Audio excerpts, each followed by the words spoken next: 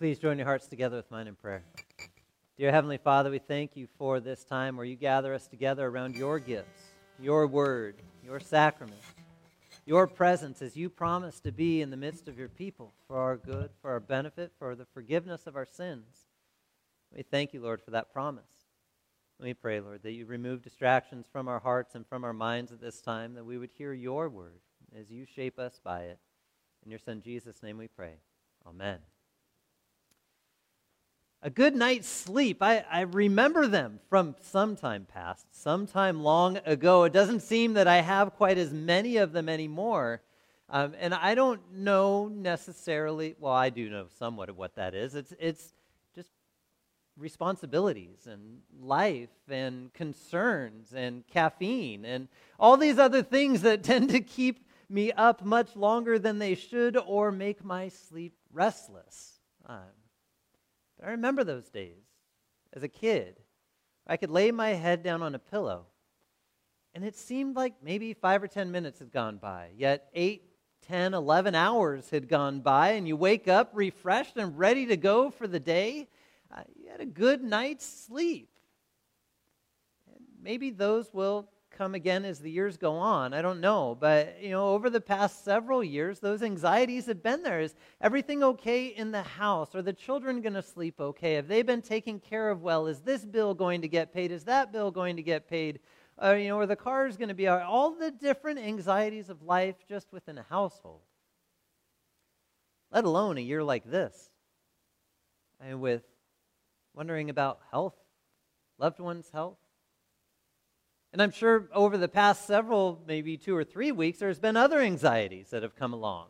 As we've been listening through the presidential campaigns and the races and all the propositions in California, and, as the countings of all of the ballots and everything else were going on, anxieties rise again. And maybe this weekend, as those counts come to a little more finality, some of your anxieties have been lessened, or maybe they've been raised. I don't really know.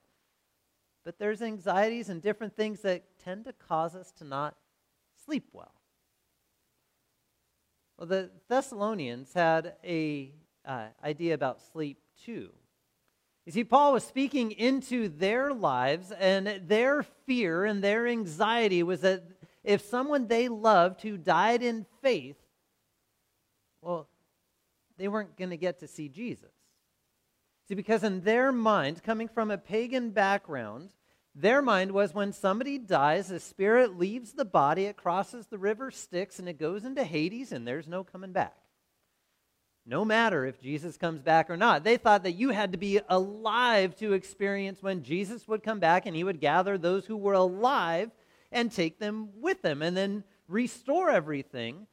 But if you had died, their worry was that you had died. It was it. You were dead. See, they had no purpose for a body at that point. They figured it was just some spiritual place that you ended off being, and that was the end of things. Well, that's quite a fear. Sometimes we might be tempted to have that same fear.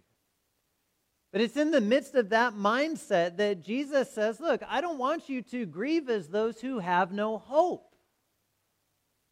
Now, hear those words for a second. He did not say, I don't want you to grieve. You see, I think we have a lot of that going on in our culture a lot of times too, because people don't like to say the words death and die and dead. Those are words that seem harsh. It's because they are harsh. Like broccoli, harsh. They're harsh words, okay? But death and die, Gavin's nodding his head going, yep, right on with broccoli. I got that one. But they're words that are hard for us to say sometimes because they feel offensive. And you know what? It is. Death is offensive to God. It was not part of the original creation. He did not create things to die. He created them to live. Death is a consequence of sin, which is a corruption of creation. And the death that comes along is God's wrath upon sin. So death is harsh. It doesn't change the fact that it happens. And so a lot of times we sanitize it, right? We say pass away, which is very calm sounding, but it's also kind of general. It doesn't really focus on anything. And I was really interested. I wanted to know where that term came from. It's actually been in use since the mid-1300s. It's not a new phrase at all. And it was in a book of prayers. They were talking about someone who had died, and they were trying to describe this process of their spirit going to be with God. And so in the fuller prayer, it was pass away along the lines of the presence of God. Okay? And I get it. It's okay to say these things sometimes because people have a hard time receiving the words about death. And in that caring moment, we want to be gentle a lot of times. I'm not telling you to not say it anymore. But it's also okay to deal with the reality of death. Okay? Because Jesus really died. And our loved ones really died. But God speaks into that. In the same way that Paul spoke into it to the Thessalonians, okay? Because as Paul's speaking into it to the Thessalonians, again, he said, I don't want you to grieve as those who have no hope, but I still want you to grieve just simply as those who do have hope. So as someone grieves, we don't have to push death away in one small corner and just have a celebration of life or just remember the good times or just remember all the beautiful moments. Those are good things to remember. But we can remember them in the same sentences, also realizing that we don't get to be with that person anymore right now. To have that joy and that mourning all tied together is an okay thing. I wish there were more times like days past where you would have a wake, right? You'd go to a church service and a funeral service and you would deal with the sadness of things that were there and then prayerfully hear the joy and the gospel from a pastor, but then go home with everybody and have a beer and enjoy telling the good times of the person's life and enjoy telling the sad times and cry together and laugh together and mourn as those who do have hope, right? So Paul speaks into the Thessalonians' lives and he's speaking into their time and he's saying, look, don't grieve as those who have no hope, because here's the deal. Jesus died, yes, but he also rose again. And remember, their fear was that those who had died would stay dead and never get to experience a time with Jesus. And so when he speaks to them, he says, yes, Jesus died for their forgiveness of their sins, but he also rose again for the forgiveness of their sins. And you have been baptized into that same death and resurrection. You see, we have a hard time dealing with death. But let me take a little bit of weight off your shoulders. You've already died in your baptism. You were buried into Christ's death. His death became your death. You have died to sin. You have died to the wrath of God. You have died to that death. So now, yes, your body is going to die one day, but guess what? Jesus is going to bring it back to life, right? See, there's a hope in the life that Jesus gives us because he not only died on our behalf, but he also raised from the dead on our behalf so that he would then give us life and not death. There's this beautiful line from one of my favorite hymns. The hymn is called God's Own Child, I Gladly Say It. And the first beginning part of it says, God's own child, I gladly say it, I am baptized into Christ. And there's a bunch of beautiful verses, and about the fifth verse is this great line. It says, open-eyed my grave is staring, yet even there I'll sleep secure. Think about that for a moment. Imagine standing at a funeral plot, okay? You're in the cemetery.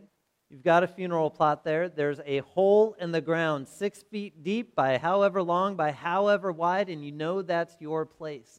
Looking at it, at your own mortality, knowing that your days will end and your body will be laid in that hole in the dirt, and someone will walk across somewhere along that grass that grows on top of it and maybe look at the tombstone, maybe not, but that's where you will lie. And to say, even there, I will sleep secure. See, this idea of sleep that Paul was using was not a euphemism to try and soften the words for the Thessalonians. He was not trying to just simply say this is an easier word to say than death or die. What he was saying was a beautiful proclamation of hope. Because each one of you, as you lay your head down on a pillow at night, I can guarantee one of the anxieties that is most likely not on your mind is whether or not you'll wake up in the morning. You're pretty certain you're going to wake up when you lay your head down on the pillow tonight. I'm sure you have plans for tomorrow. I'm sure you have plans for Tuesday. I'm sure you have plans for Christmas. You're pretty certain that when you lay your head down on the pillow, you're going to wake up the next day to go and do those other things. And that's all Paul's telling the Thessalonians. Your loved ones who have died in faith, they're sleeping. See, the beautiful thing about sleeping is that we wake up. This morning as we were getting ready for church, one of my children was awake, one of my children was almost awake, and one of my children was sleeping. And I got to bring all three of them to church this morning. And the one that was sleeping, I walk in. I was like, hey, it's time to wake up. And she, okay, I named her, it was Ashlyn. She looked at me and grabbed her blanket and curled over and tucked right back up on the other side of the bed. And I had to go back in. I said, no, it's time to wake up. We get to go hear God's word. It's time to go to church. We get to sing his praises. We get to go where he promises to be.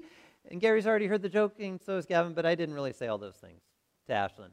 But I did have to wake her up in order to get her to the place where she needed to be. And you know what? When you die and you're sleeping in faith, the exact same thing Jesus is going to do. He's going to walk in, and the day comes when he calls all those who have died in faith back into his presence, and he's going to say, hey, it's time to wake up.